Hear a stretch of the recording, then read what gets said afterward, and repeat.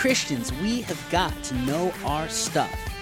Today we are going to be talking about the deity of Jesus in our second part in our Trinity series. That's what we'll be discussing today: Christ, culture, and coffee. This is Christ, Culture, and Coffee, a podcast designed to help equip Christians to be able to defend their faith and be confident in their faith. Welcome to Christ, Culture, and Coffee. I am your host, Robbie Lashua, and I'm here with Tyler Hurley. What's up, bro? Hey, what is up? We are super excited to be back on our series on the Trinity. Yeah, this I think struck a nerve with a lot of people. Last week, I was looking at the analytics, and tons of people were listening to this. Because I think it's a topic that is it's hard to understand. But when we break it down scripturally, we can understand what it is, right? Right. I think it's good that people are invested in this because the series is called Christians Know Your Stuff, right? Yeah. We want Christians to know this and be investigating on what we believe. And so that's the goal of this series, is for believers to get a full understanding of the Trinity and how it works, and also how to explain that to their neighbors. Yeah, well, and that's the thing about apologetics, right, Tyler, is there's kind of two ways or two things you really need to know. You need to know what you believe, right? And you need to know what other people believe. Yeah, so it's that simple. We focus a lot on what other people believe, but man, we have to know our stuff. We got to know what we think and why we think it, not just what, but why. And so that's what this series is all about. So super excited to get into how we can know the Bible taught that Jesus was God. But before we get into that, we've got some big news. Tyler, you want to tell our audience? Yes, we are now on YouTube. Woohoo! We did it. We're on YouTube. Those diehard fans of ours, though, of you listening out there who have listened to the end of our podcast on certain episodes, and I mean the very end. Yeah, we saved it for the last because we see people drop off once the music starts playing. Yeah, so we started throwing it out there, just giving hints to people, letting them know that we were coming out with YouTube. But now it is officially launched. If you follow our social media pages, you've already known this. Mm-hmm. But if you didn't know this already, go to YouTube and look up Christ, Culture, and Coffee and go to our channel and subscribe. Yes. And if you have trouble finding it, you could always just go to our Instagram page. We have a link in the bio that'll direct you to that. And we're super excited about it. We're going to have lots of videos coming out soon. It's going to be tons of new content coming your way with quick, easy reference videos to go over specific apologetics topics. And with that, we're also going to get to doing our entire podcast through YouTube videos. Yeah, so you can watch us talk to each other. Yes. It's going to be amazing. It's going to be perfect. Yeah, but please, I think this is a great tool for us to share on social media and to use a couple of reasons. Sometimes I've been talking to somebody and they bring up something and I'm like, man, I wish I could just have a real quick reference for that. And there's not a lot of places that you can just go find a 2 to 3 minute video or, a paragraph on here's how to answer that objection. So that's one of the things we're trying to do with this is obviously have the 45-minute to an hour podcast on there, but also, like Tyler said, have these short videos that are a really good resource for you guys. We're going to have them all categorized so it's easy to find, but it's also a great thing to share and to start conversations with your friends and family with. Say, hey, I listened to this thing. What do you guys think about this? And we hope it can be kind of a catalyst to helping you start conversations about the gospel. Yes. Now, by the time you're listening to this, we already have a few videos out, but the thing is we're going to keep rolling out more content as time goes on. So make sure that you subscribe so you can keep up with what we're posting. Yeah, and big deal is that the short videos that we're making on there with the quick reference stuff, we're not putting out on the podcast. So it's not like going to be on iTunes and Spotify, these short, 3-minute things right away. We might down the line put them out there, but right now the only place to get them is on YouTube. So we highly suggest please go subscribe, share it with every single friend you have on Facebook and Instagram. Yeah, I completely agree with that. I would love that. Yeah, so we're super excited about that resource, and thank you guys for listening. For us to see that this is valuable and people want to know this stuff, and we're just excited to be able to equip you better. So and we've just been appreciating all the support. Things have been really going well with our numbers lately, and we're excited about that when we see that, because it tells us that there are believers out there that are serious about learning more about their faith and growing deeper and sharing that with others. So thank you for your support. Yep. All right, well, let's get into the topic today. We are in the middle of a series on the Trinity and how we've got to know our stuff. Last week, we talked about how important it is to make the distinction between knowing what the Trinity is versus knowing how the Trinity works. Yeah. We're not here to tell you how the Trinity works. We don't know.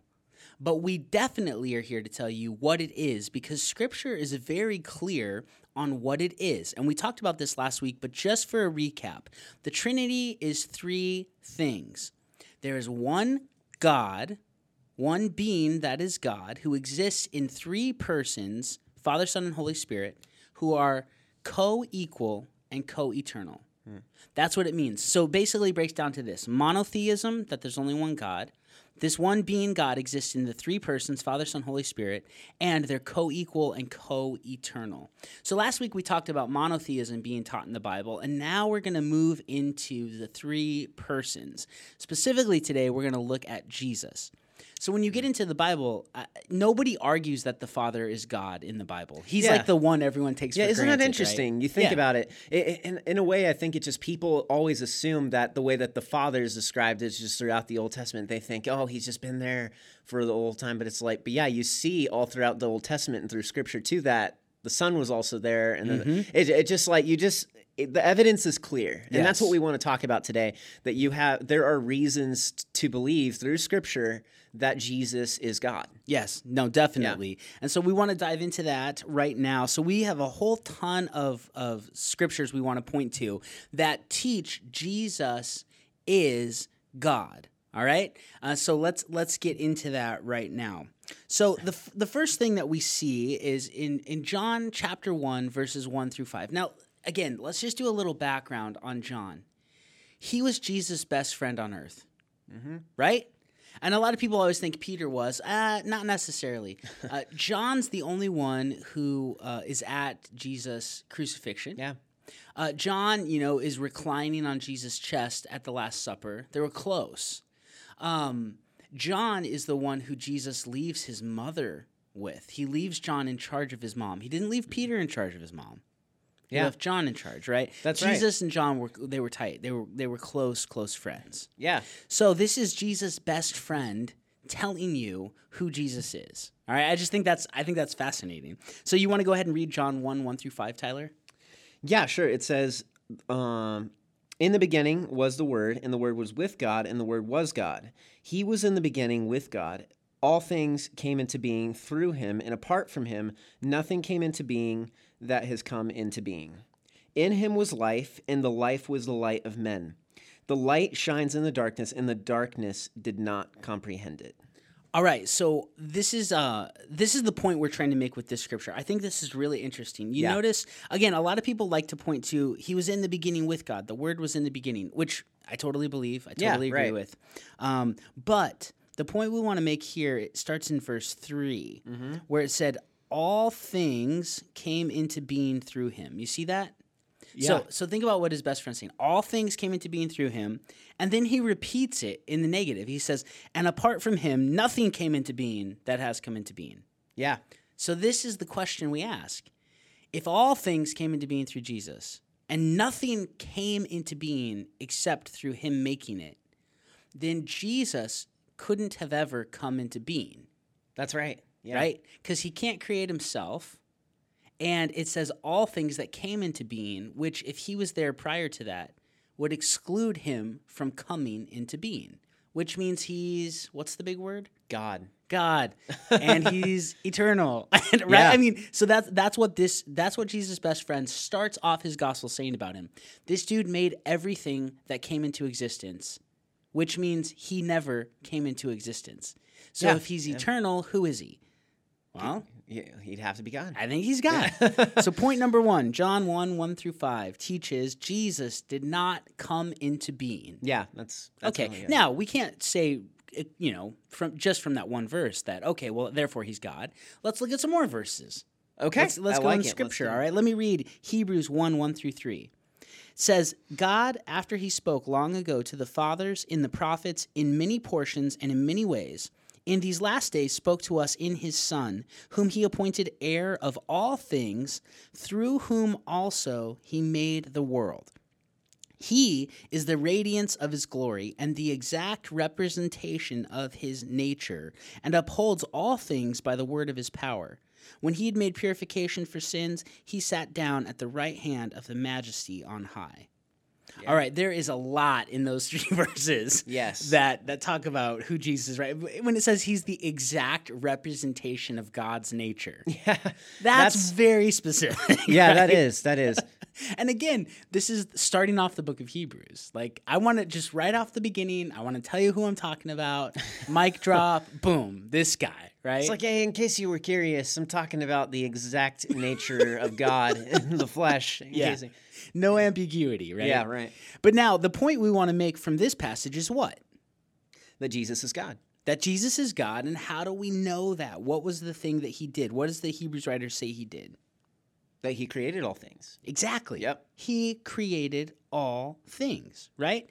It says that right in this passage, that Jesus created all things. It says, through whom also he made the world. Who made everything? God. Yeah. Right? God made everything. So we've got Jesus never came into being. Jesus created all things. Yeah. And by the way, he's the exact representation of his nature. Whatever. That doesn't matter. Whatever. Yeah. All right. Well, let's keep building our case. Yeah, I think this is great. All right. You read the next verse, Tyler. Yes, we have John 5:18 says, "For this reason, therefore, the Jews were seeking all the more to kill him, because he not only was breaking the Sabbath, but also was calling God his own Father, making himself equal with God." Wait, what did that say? Equal with God. The Jews wanted to kill him, not just because he broke the Sabbath. That's been going on forever. Yeah. But because he called God his own Father, making himself equal with God. That's I don't know how you get around that one. Now, again, how does the Trinity work? How do 3 persons exist in one being? I don't know how it works, but I definitely know what this is saying.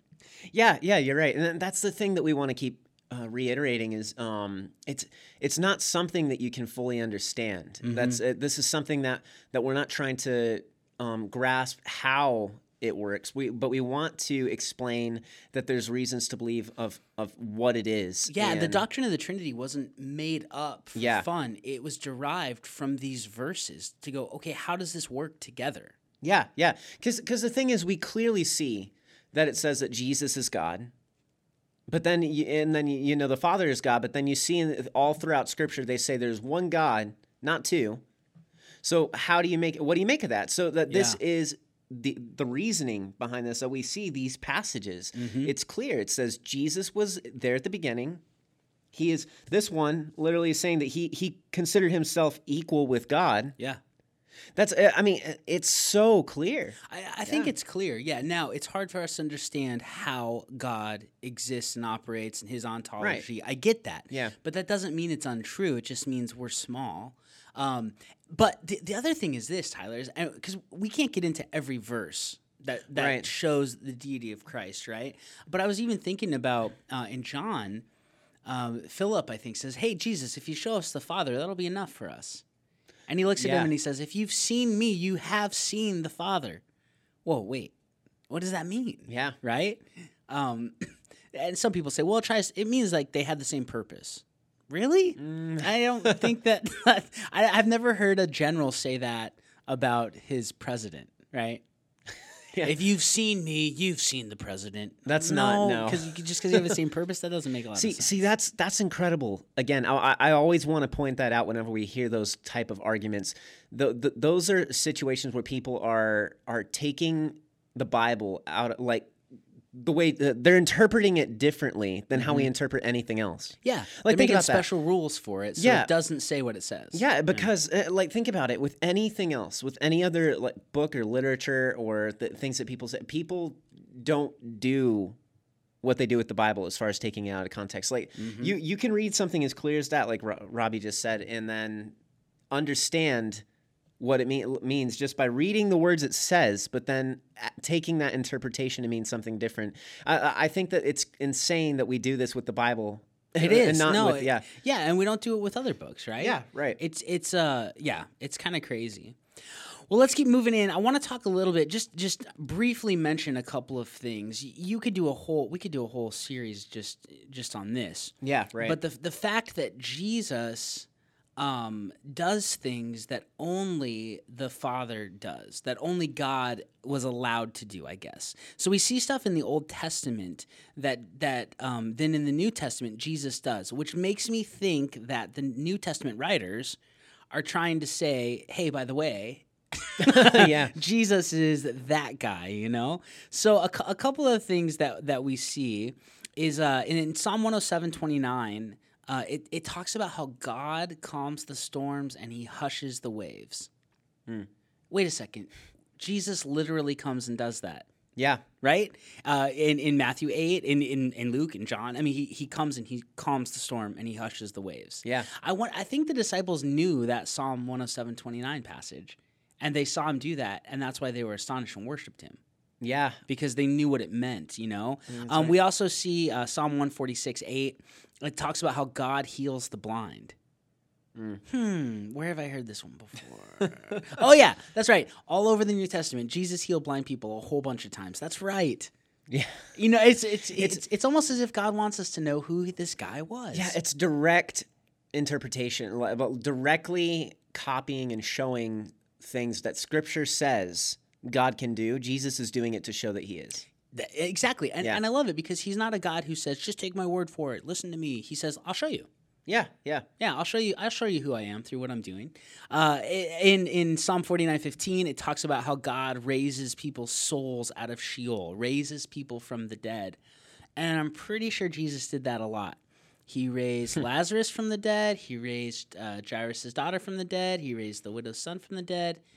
Oh, yeah, and he raised himself from the dead. That's right. I mean, Yeah, and you just right. go, what is going on here, right? But the one I want to hone in on, the thing that one of the things Jesus did that only God does is in Isaiah 43:25. I want to read this. Isaiah 43:25 says, even I, am the one who wipes out your transgressions for my own sake, and I will not remember your sins.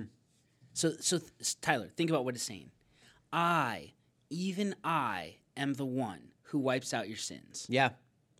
Okay, who's talking here? Well, God. Yeah, yeah. And then we come to Mark chapter 2. And I'm not going to read the whole passage. You guys, our listeners should read it. But Mark chapter 2, verses 5 through 12, I'll tell the story. So this is the story where you got the guys who bring their paralytic friend on a stretcher to get healed by Jesus. And there's no room at this house he's at. So they dig a hole in the roof. They lower him down. Remember? Yeah, And that's right. you get to this really crazy thing that Jesus says. So it says in verse 5 of Mark 2, and Jesus, seeing their faith, the friend's faith, said to the paralytic, "Son, your sins are forgiven." And verse 6 says, but some of the scribes were sitting there, and they were reasoning in their hearts, why does this man speak that way? He's blaspheming. Who can forgive sins but God alone? And Tyler, the scribes are right. Yeah. Isaiah 43, Isaiah 44 say only God can forgive sins. And even from a philosophical level, think about this. Yeah. If somebody stole your car, okay, it's gone, and it's some stranger stole your car, and then I saw them with your car on the street. Yeah.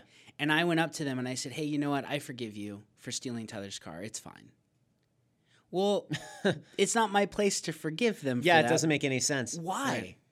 Right, because you're not involved in the situation at all. Yeah. Yeah. They didn't steal my car. Right. Yeah. They stole your car. I'm not the offended party. Yeah. The only person who can forgive a transgression is the person who's the offended party. Right. Yeah. Right? So that's important. So sins are sins against who? Sins against God. God. It's crime against God. So philosophically, even the only one who is in the position to forgive sins would be God, because he's the offended party. Right? How stupid would it be if somebody stole your car and I went and I forgave them? And it's all right, I forgive you for this. That's well, right. No, I'm not in that position. So Jesus, in order to forgive sins, would have to be God, because he'd be the offended party, right? Yeah, so it's the scribes are consistent. right. It makes sense. Yeah, the scribes are correct. Who does this guy think he is? And that's the key question with this Mark 2 passage. Yeah, who does this guy think he is? Right? Yeah. Let's read on.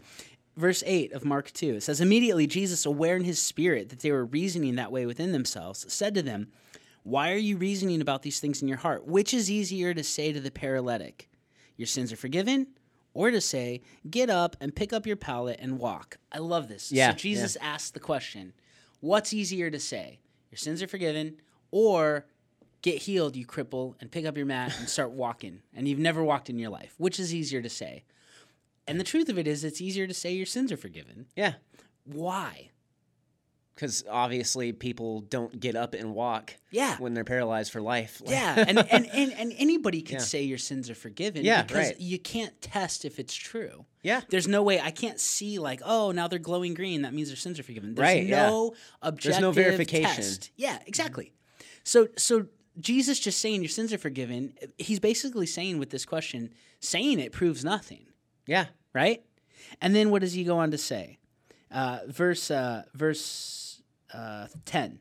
Right. He says, "But so that you may know that the Son of Man," that's himself, "has authority on earth to forgive sins," he said to the paralytic, "I say to you, get up, pick up your pallet, and go home." And he got up immediately, picked up his pallet, and went out of sight of everyone. So they were all amazed and were glorifying God, saying, "We have never seen anything like this." Okay, what is Jesus doing here? He says, so that you know I have authority to forgive sins. What does that mean? He's God. That's what he's Yeah, saying, yeah. right? Only It's God all can forgive for the sins. verification. Yeah, only God can forgive sins. So that you know I'm that guy. I'm going to prove it to you through a crazy miracle you've never seen in your life. Watch this. And he says to the paralytic, get up and walk. And the guy walks and goes home. And everyone's amazed by it and saying, we never saw anything like this. Who is Jesus saying he is in Mark chapter 2? Yeah, it's insane because you just see again and again that he's pointing out specific ways that he's God. And that's a thing to think about. Like if Jesus wanted to prove that he was God, just thinking from a logical standpoint to people, just saying it wouldn't do anything. We've had so many crazy people come and say they're God. I met a guy in L.A. like a year ago who said he was God. Yeah. He wasn't. People that do that, yeah, right. People do that all the time. And so there's no verification that you can get from just saying it. You have to do it. You have to prove it. Yeah, absolutely. Yeah. And the Bible is unbelievable in how it proves it. You were even saying the other day when we were talking about this that prophecies prove it. Miracles prove it. All of these things verify who Jesus' identity or who Jesus is and who his identity is. Yeah, it's insane. It's like his whole life, like the major events, like you see that they're just fulfillment of prophecy. Mm-hmm. That's what he is. And then not only that, he's doing extraordinary things. And then not only that, the evidence that we have even today of some of these extraordinary things, like the resurrection that he did, like we can see today. Like this isn't just something either that's just written down and we just have to take its word that he did all these things. Yeah, we can verify the stuff written about. Yeah, like these miracles that he's performed, the evidence that he's claimed he was God, the people, the witnesses that heard him make these statements. Mm-hmm. Like there is so much evidence out there that we have tangible that's here present with us today that proves Jesus is God. Yeah, I agree. Yeah, I'm with you. I believe it. And it's astounding. And we just see it all throughout Scripture, both the Old and the New Testament. Yep. I agree with you, Tyler. It's pretty fantastic. And we've only talked about like three texts. Yeah, so there's so many passages. Well, hey, let's continue to talk about who did Jesus' disciples think he was. But before we get there, let's take a quick break so that we can hear a word from our sponsors, and then we'll be right back.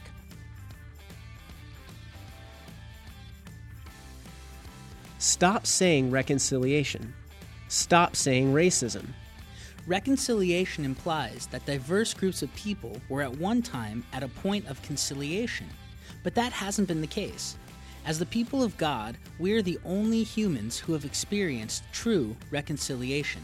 There is no one better to enter this tension with hope and solutions. What does God say about racism? In the Bible, he addresses it, but it's not our 21st century Americanized version of racism. He gets at the core, the sin of partiality. And when we really understand that, we can learn how to embrace our kingdom ethnicity and teach others to do the same. Read Intentional by D.A. Horton as he breaks down how God addresses these issues and the practical guidance for where we go from there. Following Jesus holistically means holding in tension our unique ethnic heritages while being part of a new humanity. Go to dahorton.com to learn more about Intentional.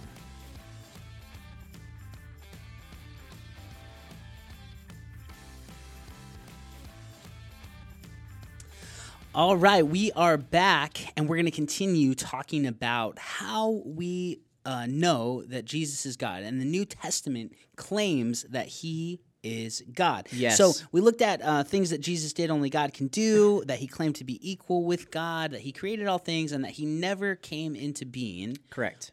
All which allude to the fact that he's God. And now we're going to ask the question, did his disciples think that he was God? What did his closest friends believe about who he was and his identity? Yes. And so we just have a couple passages that we want to point out specifically. And again, there's tons out there and there's evidence that we have that his disciples believed he was God. But these really hit home. So we just wanted to draw special attention to this. So in John 20, verse 28 through 29, Thomas answered and said to him, "My Lord and my God." Jesus said to him, "Because you have seen me, have you believed? Blessed are they who did not see and yet believed." So And this is when Jesus shows up to Thomas, right? Yeah. And so Jesus showed up to him, and Thomas says to him, he calls him God. He says, "My Lord and my God." Yeah. Right? Because he's seeing Jesus right there. Yep. He admits who he is when he's faced with the evidence. Yeah. And that's crazy. And then Jesus doesn't deny it. He points it out. He's like, yes. He's like, you have seen me and you believe. Yeah. He says that. Yeah. He doesn't say, "Oh, hold on, guy. Yeah, he's like, "Oh, wait a settle second." down." Yeah, I am not. Don't call me the big guy. He didn't say, he doesn't say anything like the that. big guy. Yeah. I like that. I like that. I'm not the big guy. I'm just, yeah. So, I mean, but it's true. That's the thing. And so Jesus doesn't deny it, right? No, he affirms embraces it. Yeah. And so with that, we see other aspects of this. Paul says, has it written in Romans 9, verse 5, it says, "Whose are the fathers and from whom is the Christ, according to the flesh, who is over all God, blessed forever. Amen." He calls him God. Wait a second. Christ is God. Christ, according to the flesh, who is over all, God blessed forever. Yeah. Wow. Yeah, and Paul said that, and that's insane. It makes sense. Yeah. Like, he's clearly, this would be tough for a really strict Jew to say. Yeah, Like, you feel like you're breaking the Ten Commandments, I didn't think right? of that. Yeah. You're right though, because that's the thing. It's very strict on that. You have to focus on, like, the Jews were very focused on that aspect that there's only one God. We talked about that last week too. Yeah. That they had to have this passage where they just specifically, they're like, no. There's one God. Yeah. We focus on one God. And so for Paul being a devoted Jew his whole life, to come out and say, Christ, according to the flesh, who is overall God, that's insane. That is. Yeah. And so it's just another aspect of his disciples. Yeah. So what can we? Okay. So we've got some more, but what can we so far make a case for? So Right. John, who wrote the thing about Thomas, John believes Jesus is God. Right. According to John, Thomas believed Jesus was God. According to John, Jesus accepted it, and Jesus believed he was God. Yeah. And according to Romans 9:5, Paul believed Jesus was God. Yeah, that's right. So it's a good. His friends, is. his friends and followers. It thought he is, was God, yeah, right? of course, and then that's a thing too. I mean, I don't think we're going to get into these passages, but the thing is all the disciples, they even died Yeah. for the belief that Jesus was God, and they wouldn't recant that. They were being upfront, and they said, no, he is God. Yep. Well, and his brother died for that, James, right? Yeah, died for that. Well, and Thomas, I mean, who we just read, church history tells us that dude went to India. He scaled the Himalayas to take the gospel to the world. And so you got to think, it's like they had to believe he was God, because if they didn't, they had nothing to gain. They lost a lot out of it. Yep. And so that's just a side note that I think is important to address. But with that, we also have another passage, Colossians 2:9, where it says, "For in him all the fullness of deity dwells in bodily form." All the fullness of deity All dwells the fullness of deity. in bodily form. Yeah. You can't get more blatant than that. That's almost like the writer of Hebrews, right? Yeah. Saying he's the exact representation of the nature. Even equal with the God. With Yeah, God. yeah. That just, yeah. And so again, like we just keep building. Paul thinks a Jesus case. was God. Yes. And so again, with that, we have another passage, and this is crazy. These next couple passages here, Robbie, you have special information for our listeners. Yeah, so there's this, and Yeah. again, not to get super nerdy, but I like studying Greek, and I like that kind of Well, this stuff. is good. This is very good. Yeah, it important. is. So there's this important rule when you're looking at a couple of these passages. The next two we're going to look at, and there is this dude who was a Greek grammatician. His name was Granville Sharp. And the guy came up with this rule through studying Greek. He realized this is how they would formulate sentences, and the rule is basically to put it in English. If you have like a the before a certain noun, all right. Okay. So if you have a the before a certain noun, and then there's an and in Greek, it's a kai that connects two other nouns. And if they're in the same case, so nouns in Greek, they have different cases, whatever. It's like a different ending on the word. Right, okay. Okay. So if you have two nouns that are in the same case and they're connected by a kai, and if the article, in English, the is on the first one and it's not on the second one, then it means that those two nouns are referring to the same person. Okay. Okay? So it'd be like if in English, if I said, how would this be formed? Robbie Lashua, the father and son, right? Okay. Yeah. If we follow these rules in Greek, which it's been proven, then the father and son are referring both to me. Yeah, because I am a okay. father, but I am also a son. Yeah, that right? makes sense. So that Okay. it'd be referring that. Robbie Lashua, the pastor and podcaster. Yeah. Okay. But it wouldn't say the pastor and the podcaster. So it's not separating the two. Yes. roles. It's not It's putting separating them the together two in a- nouns okay, that are makes sense. referring to the same person. If the is on the Okay. first noun, Right. and there's the and connector, the kai, and the second noun doesn't have the on it. Okay. That's the Granville Sharp rule. So how does this apply to Scripture? Well, when we get into these two passages, what Granville Sharp showed was that this Titus passage that you're going to read and this 2 Peter passage you're going to read, you apply the Granville Sharp rule because it refers to Jesus as Savior and God or Lord nice. and God. And so those two nouns are referring to the person Jesus Christ. Okay. Well, let's It's been read it. proven Yeah. according to Greek grammar. That's great. Let's read it. Let's see what it says. So, so in Titus 2:13 through 14 says, "Looking for the blessed hope and the appearing of the glory of our great God and Savior, Jesus Christ, who gave himself for us to redeem us from every lawless deed and to purify himself for a people for his own possession, zealous for good deeds." Yeah, so you see that part where it says, our great God and Savior, Christ Jesus. Yeah. So God and Savior refer to Christ Jesus. It's not talking about our God, the Father, Yeah. and also Jesus, the Savior. That's not what it's saying. It's saying God and Savior is Jesus. So it's not saying our great God and our Savior, and like the Savior separating. as two different people. It's No. saying our great God and Savior. Because the Granville Sharp rule applies here. There's the definite article on God, and there's the and connector, and then there's not a definite article on Savior. God and Savior, the two nouns, are both in the same case ending, and they both refer to the person Jesus Christ. So Paul is calling Jesus God in Titus 2:13. That's the big point. Yeah. Now again, before the Granville Sharp rule was established as a Greek grammatical tool, in the KJV, this is how they would translate it. Okay, so before this rule was applied, they translated it, looking for that blessed hope and the glorious appearing of the great God and our Savior, Jesus Christ. So they would separate the great God and our Savior Because Jesus that rule Christ. wasn't around Because when that they was... didn't know that that's how Greek worked. Wow, okay. But now that we know it, we translate it correctly. It's our great God and Savior. Both of those terms refer to Jesus Christ. Wow, like that's crazy. Podcaster and pastor would refer to me in a sentence like that.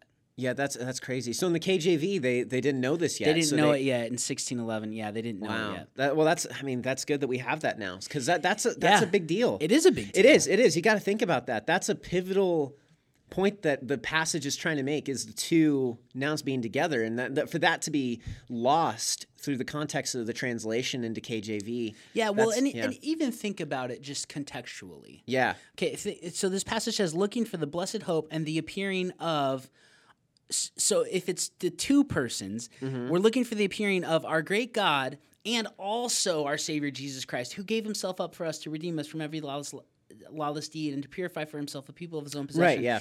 It seems like it's talking about one person doing this It does, you're right, because it's and then it just throws in another person. So even contextually, it doesn't make sense. But with the Granville-Sharp rule, you're right. It means God and Savior is Jesus Christ. Because even with that, it wouldn't make sense for it to be talking about both of these, like God and Jesus, doing both of these things individually, but rather it makes sense that it's saying that it's together. It's the same person we're talking about here. Yeah, contextually, so that's astounding. That. Yeah, but even without it, you still have the Granville-Sharp rule. Right. Well, I think that's great. That's some really good context to provide to that, and that just further verification, right? Like through grammar. Through Greek grammar, we can see that there's a clear rule even that distincts like the writers believed that Jesus was God because they couldn't have been clearer in how they wrote it. That's incredible. Yeah, and based on the fact that we have a Savior who made arguments like in Matthew 22, he makes arguments based on verb tenses. We can study hard the scriptures and make arguments based on grammatical rules. Yeah. So anyway, I think that's great. Yeah. Well, let's go to the next one. Can you read 2 Peter 1:1? Yeah. So 2 Peter 1:1 says, Simon Peter, a bondservant and apostle of Jesus Christ, to those who have received a faith of the same kind as ours, by the righteousness of our God and Savior, Jesus Christ. I was going to say it's our God and Savior, Jesus Christ. That makes sense. Yep, the same rule applies here. The definite article is on God. So in Greek, it would say, by the righteousness of the God and Savior, Jesus Christ. God and Savior, both nouns are in the same case ending, and they both refer to Jesus because there isn't the definite article on Savior. If there was, it'd be talking about two different people possibly. Yeah, so it's directly saying Jesus being our God and Savior. Yeah. Jesus is our God and Savior. That's directly what the verse says. So exactly. And think about it just contextually again. Peter starts off the second epistle by saying who he is. Simon Peter, a bondservant and apostle of Jesus Christ, to those who have received a faith of the same kind as ours, through or by the righteousness of our God and Savior Jesus Christ. Now think about this. Theologically, we don't receive, we don't have a faith in God the Father's righteousness. Yeah. We have faith in Jesus' righteousness. So even contextually, once again, it only makes sense if it's talking about Jesus. Yeah, you're right. But the Granville-Sharp rule helps us That's a really good point. So again, though, that's a really fascinating point to make about these passages, because it just provide that further context goes a long way. Like you can really, it's just so cool to see that even through translation and through the way that God used language, he further verified that he is God. You can't be more specific. Yeah, and I think that's great. That's really cool. So we've got Jesus didn't come into existence. Jesus created all things. Jesus claimed to be equal with God. Jesus did things only God can do, like heal the blind, forgive sin, raise the dead, calm waves and wind and water. His disciples called him God. His disciples all believed he was God and couldn't have been more explicit about it. Yes, and then with that, we also have information from passages where Jesus is called God by others and worshipped as God. Yeah, this is a big deal, the worshiping thing.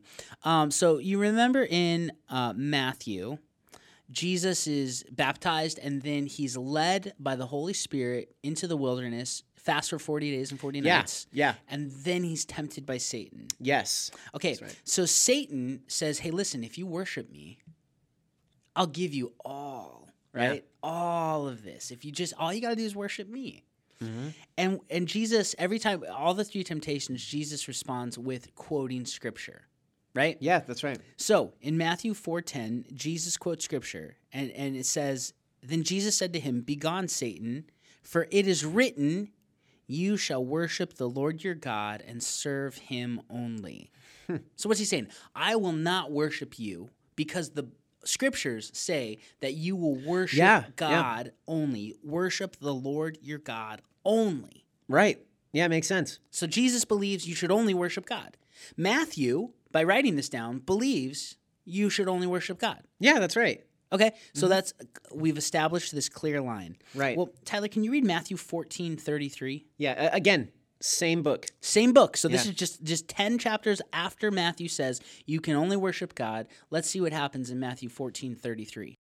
And so, I have the passage here. It's Matthew 14:33 says, "And those who were in the boat worshipped him, saying, 'You are certainly God's son.'" Wait, what did they do to him? They worshipped him. Wait, I thought you were only supposed to worship the Lord your God only. Yeah, according to Matthew 4:10, 10 chapters earlier. Does Matthew forget what he said 10 chapters earlier? And then he's like, oh, yeah, we can just worship whoever. Well, it's either he believed that or he believed that Jesus was God. Oh, there it is. And there it is. This is making sense now. Yeah, Jesus is God. I see. I think it's safe to believe in the latter option there. Yep. Well, and this is after Jesus walks on the water, right? Yeah. He walks on the water. Peter goes out on the water. They both get in the boat. Right. You have little faith. And then they all freak out like, who is this guy? Yeah. Wow. If he can do that, I mean, that's insane. And so to see that Jesus does this and then they worship him and then say, "You are certainly God's son." That's incredible. It's directly correlating in the same flow, literally the same book. Yep. Where Jesus says in the same passages where Jesus says, "You shall worship the Lord your God and serve him only," and then he allows worship. Yep. For himself. And he doesn't deny it. He accepts it. Yeah. So Jesus believed he was, oh yeah, that's right, God. God. That's it. Yeah, there it is. Yeah. And so again, just other really big passages that are pivotal in the idea that Jesus. Well, and let's think about this. So Matthew 4:10, worship. You can worship the Lord your God and serve him only. Matthew 14, they worship him as God. Matthew 2:2. This is as Jesus is born. Yeah, right. Where is he who's been born King of the Jews? This is the Magi, right? This is a Christmas type thing. Yeah. They say, where is he who's born King of the Jews? Because we saw his star when it rose, and we have come to worship him. Yeah. And then in 2:11, it says of the same Magi, and going into the house, they saw the child with Mary, his mother, and they fell down and they worshiped him. Yeah, that's right. So Matthew's cool with people worshiping Jesus. What about Matthew? What about the end of the book? Matthew 28:9. "And behold, Jesus met them and said, 'Greetings.' And they came up and took hold of his feet and worshipped him." So, I mean, Matthew, what is that? 1, 2, 3, 4 times says people worship Jesus. And he says Jesus told people you should only worship the Lord your God. Yeah. So Matthew believed Jesus was God. Yeah, that's right. It's fascinating. And you just see it. Excuse me. You just see it all throughout the book. It just over and over. And then, that's the thing. And that's what we're trying to draw attention to is that he believed he was God and then Jesus received worship. He allowed people to worship him constantly. So in all of these accounts, like just seeing that people are coming to him and praising him and he doesn't deny it like he did deny it earlier. Well, and the other thing That's is the you point. see angels deny it. When people bow down to them, Yeah, they say, you're no, right. get up, don't bow. I'm not that big a deal. He doesn't do that because he's not an angel. Yeah, He that's right. is God. So, yep, Jesus received worship. Another thing that we see is Jesus, it gets prayed to. Yeah. And this is really interesting, right? Jesus gets prayed to. In Acts 7:59 through 60, this is while you remember Stephen gets stoned, right? For he gives this big speech about the Old Testament and how it all was pointing to Jesus, and then he gets killed. And it says in Acts 7:59 through 60, "And as they were stoning Stephen, he called out, 'Lord Jesus, receive my spirit.' And falling to his knees, he cried out with a loud voice, 'Lord, do not hold this sin against them.' And when he had said this, he fell asleep." Yeah. He cries out to Jesus, right? "Lord Jesus, receive my spirit." Stephen prays to Jesus. Well, you only pray to God, right? Yeah, Now we see people that are praying to Jesus. 1 Corinthians 1 through 2.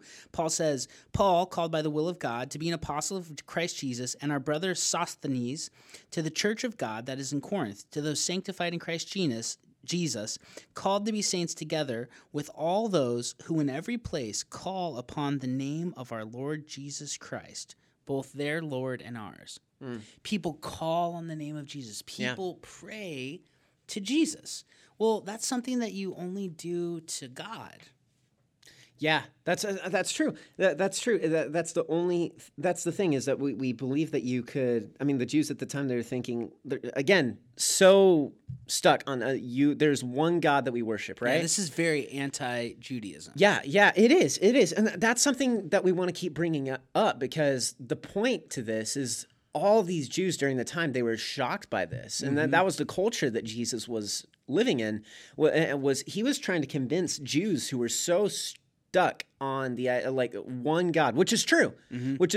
One God is what we worship. So to them, this concept was confusing, and so seeing this that Jesus was prayed to, worshipped, prayed to, created all things, never began, right? Yeah, never and came into existence. All of this stuff was called God by his followers.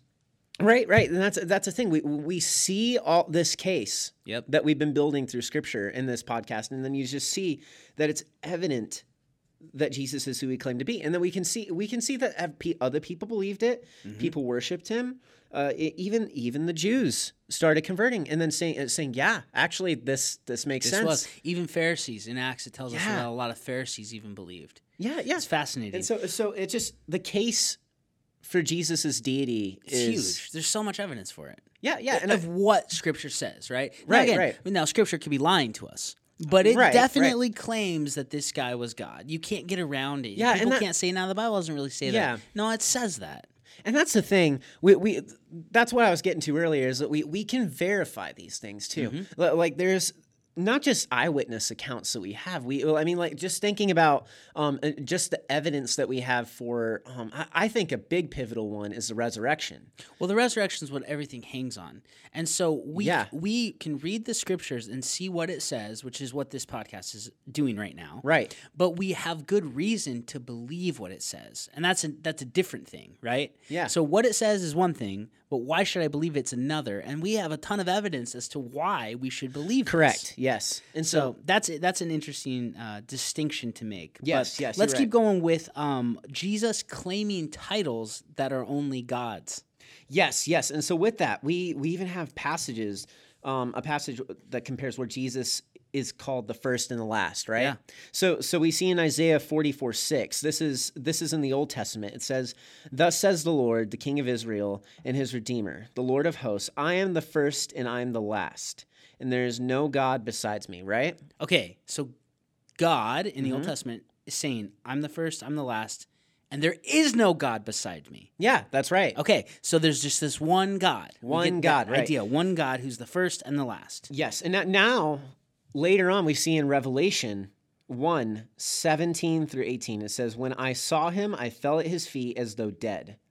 But he laid his right hand on me, saying, 'Fear not, I am the first and the last.'" And that's Jesus. He says, "And the living one, I died, and behold, I am alive forevermore, and I have the keys of death and Hades." So Jesus in Revelation 1:17 claims to be the first and the last. Yeah. What is he saying there then? He is directly quoting this passage and saying, "I am God." Yeah. The Isaiah passage, "I'm the first and the last, there's no God besides me." Jesus says, "Yeah, that's me. Yeah. I'm that God." I mean, it's so and then blatant. just like the mic drop on that whole statement too. After that, he just concludes it too. I love how he just says after in that verse, it says, "I have the keys of death and Hades." I just think that's just such an incredible statement. Just thinking, he's like, "Yeah, I'm the first and the last, and I hold the key to salvation." Yeah, it is. It's fascinating. Yeah. I want to add one more thing to this podcast because I've been studying Mark 14 a lot lately. So I think this is a significant passage for the deity of Jesus because Mark's the first gospel written. Right. So again, it's not the earliest New Testament books we have. Yeah, some of of Paul's course. letters are earlier, but the Gospel of Mark was the earliest gospel written. right? And so in the Gospel of Mark, in in Mark 14, what's going on here is this is when Jesus is on trial before the Sanhedrin.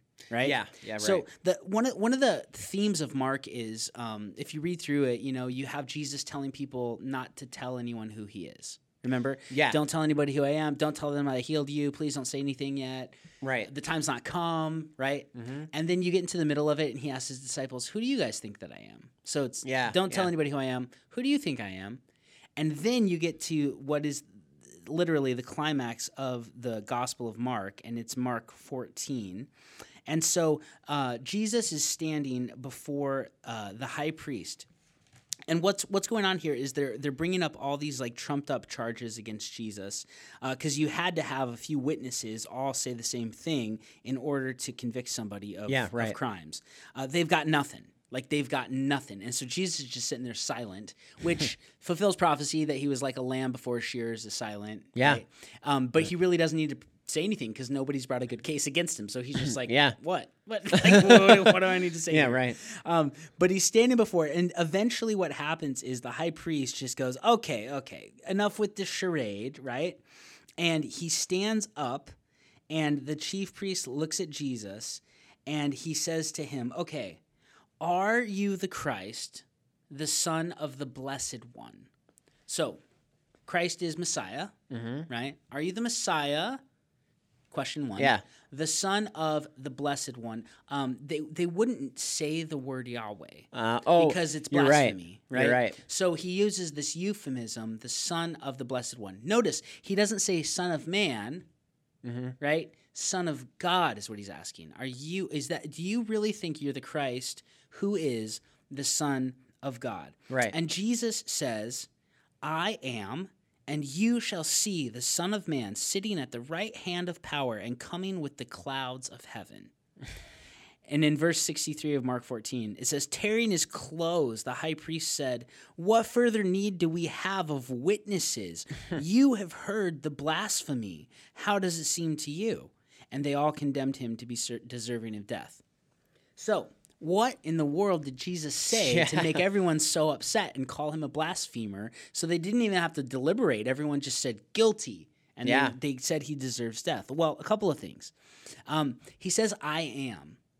Mm-hmm. And he's not speaking Greek to the high priest. He's probably speaking Aramaic, right? Yeah. So most people believe that he's claiming to be Yahweh. He didn't say ego eimi, which is what the Greek is, that I am. Yeah. He probably said the name he shouldn't say. Yeah. The high priest won't say it. Yeah.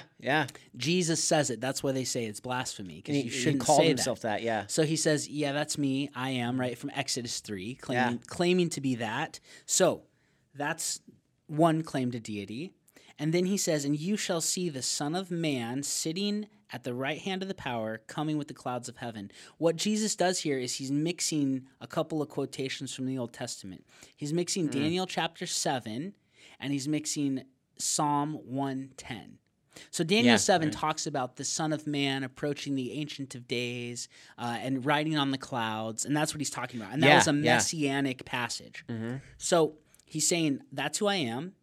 And then he says, and I am going to sit at the right hand of power, which comes from Psalm 110. Now, I want to read this because at the time Jesus said this was a controversial passage to the Jews. Psalm 110, they didn't understand it.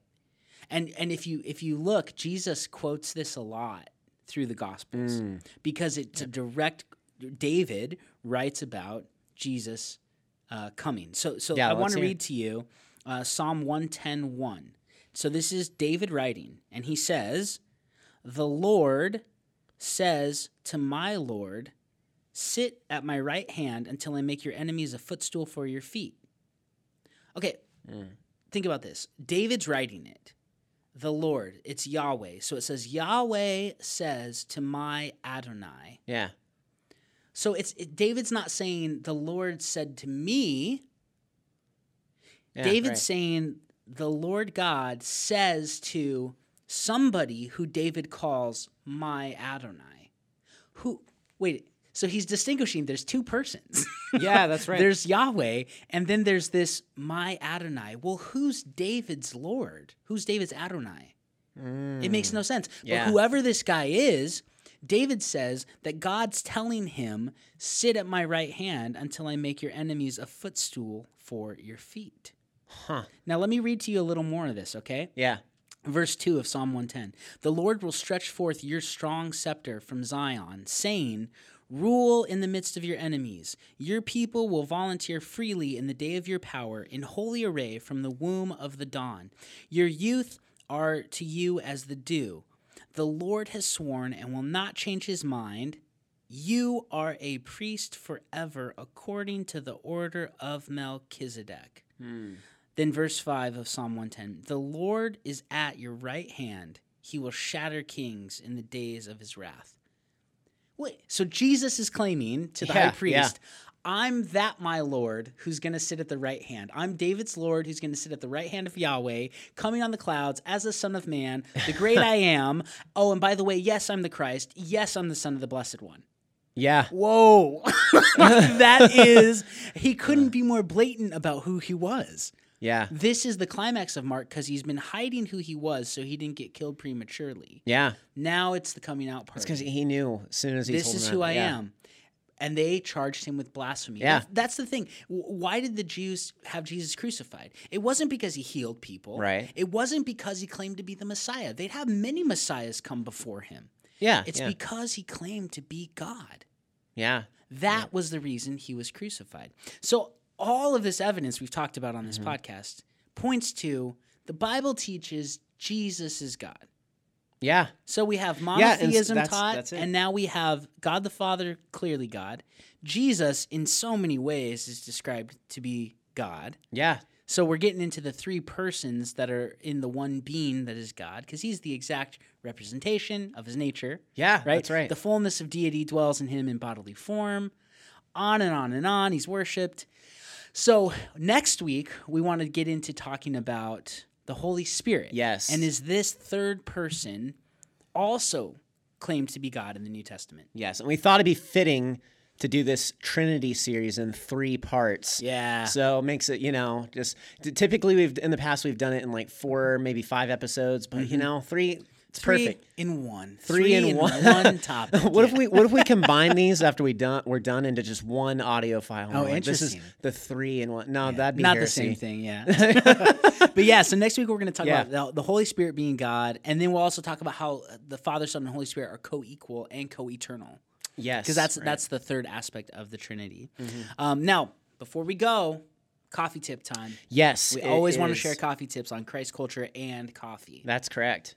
And so, Robbie, you actually looked up this one. So apparently, there is a cure, or at least a scientific reasoning behind why we have bad breath when we drink our coffee. Is that correct? Yes. So my kids always point out to me when I have bad breath. It's like their favorite thing. Like, oh my gosh, Dad, your breath, right? That's It what my 7-year-old stinks. says. Yeah, it's disgusting. Yeah, why do you get bad breath after you drink coffee, right? Yeah, Why does the most perfect drink in the world cause bad breath? It's a disheartening side effect of indulging in the greatest beverage in God's creation. But here's why. The coffee, it actually dries your mouth. So a couple of things. The caffeine in the coffee, it stops saliva production, which causes dry mouth. And we all know this because we've drank enough coffee, right? Your tongue gets a little dry and stuff like that. Well, the problem with that is saliva production in your mouth keeps cleansing your mouth of bacteria. So when you're not producing as much saliva as normal, more bacteria builds up and you get bad breath. Okay? Makes sense. Yeah, that does. So what can you do to stop bad breath after you drink coffee? There's mints. Some people say, just drink some water, which is true because that'll start saliva production going What if you again. put mint in your coffee? It still dries your mouth. I've tried it. Oh, you have? Dang it. Okay. It's good, though. It tastes I was great. like, it's worth asking. Yeah, those Well, yeah. peppermint mochas, man, they're coming up, right? It's that time of the year. That's so. true. Yeah. But yeah, so the best thing I think to do is eat an apple. Okay. Yeah. there are enzymes in an apple that really trigger saliva production like crazy. Oh, And so if you have bad breath and you got to get rid of it, mints and stuff Yeah. are okay, but just take a couple bites of an apple, chew on it, and it's kind of crazy how it Okay. instantly goes away. So then if you got like say an interview or something like that, and but it's early in the morning, or you got a presentation, a place basically where you're going to be face to face with people and talking to them, to where they could smell your breath, and you need coffee in the morning, you should eat an apple after. yeah, just throw an apple in your bag or whatever, take Okay. it with you on the go, chomp a couple I bites, like and it. you're good to go. You won't have bad breath. I like it. I like apples too. I So do you too. know what? Granny That's good. Smith specifically, that's good. Granny well, Smith. Fuji's pretty good. I'm too, more of actually. a Honey Crisp kind of guy. Oh, those but, are good. you know. Like, can we just both? Okay, I'm just gonna go out there and say that Red Delicious, not so delicious. No, they're not. When you Yeah, have to I put agree. delicious in the name, it's like an oversell. It's like, they're not really that good. So to sell it, let's just put delicious in the Yeah. title. Maybe people will buy it more often. It seems like Red Delicious apples are good for about 45 seconds and then they get mushy. Right? You're It's right, like you're right. there's like this window of time, almost like an avocado. There's this window of time like- you got to eat it in. Otherwise, it's terrible. Yeah, there's your apple tip for this week. yeah, your apple tip. Yeah, No. next week we talk about different ways you can make your apple pie. Yeah, exactly. For things. But that's your coffee tip for this week. Eat an apple to Yes. ward off bad breath after coffee. Yeah, that sounds great. I might give that a shot. Yeah, you should. Sounds good. Well, this has been a fun podcast today, talking about the deity of Christ and Yes. how the Trinity is taught in the Bible. But we do all of this because we want to equip Christians to be confident in their faith and to be able to go out and to share their faith. Like Yes, that's the right. whole goal of what we're trying to do here. We want you to be ready to give a defense to anyone who asks. And honestly, the Trinity is a complex thing that a lot of people go, man, if you believe in that, it's illogical, it's crazy. Right. No, we can show them it's not. We need to know our stuff, but we can show them that it's not crazy. Yes. And so thank you for listening to this topic and growing in your faith, and just coming to a place to where you want to understand the Trinity more and to be able to explain it well. It's very important that Christians are doing this out there and studying and learning their stuff. We want Christians to know their stuff, and that's the goal of this podcast. So thank you for listening. Yep. Thank you guys so much. We'll be back next week, Thanksgiving Day, Yeah, that's right. to talk about the Holy Spirit. I'm thankful for the Trinity. I am too. I'm very thankful for it. So that's good. Okay. Well, it's been good being with you, Tyler. It's fun. All right. Well, thank you for listening to Christ Culture and Coffee. We'll be back next week, Thanksgiving Day, to talk about how the Holy Spirit is God. Thanks for listening to Christ Culture and Coffee. If you liked this episode, please rate, review, and subscribe to help us reach more people.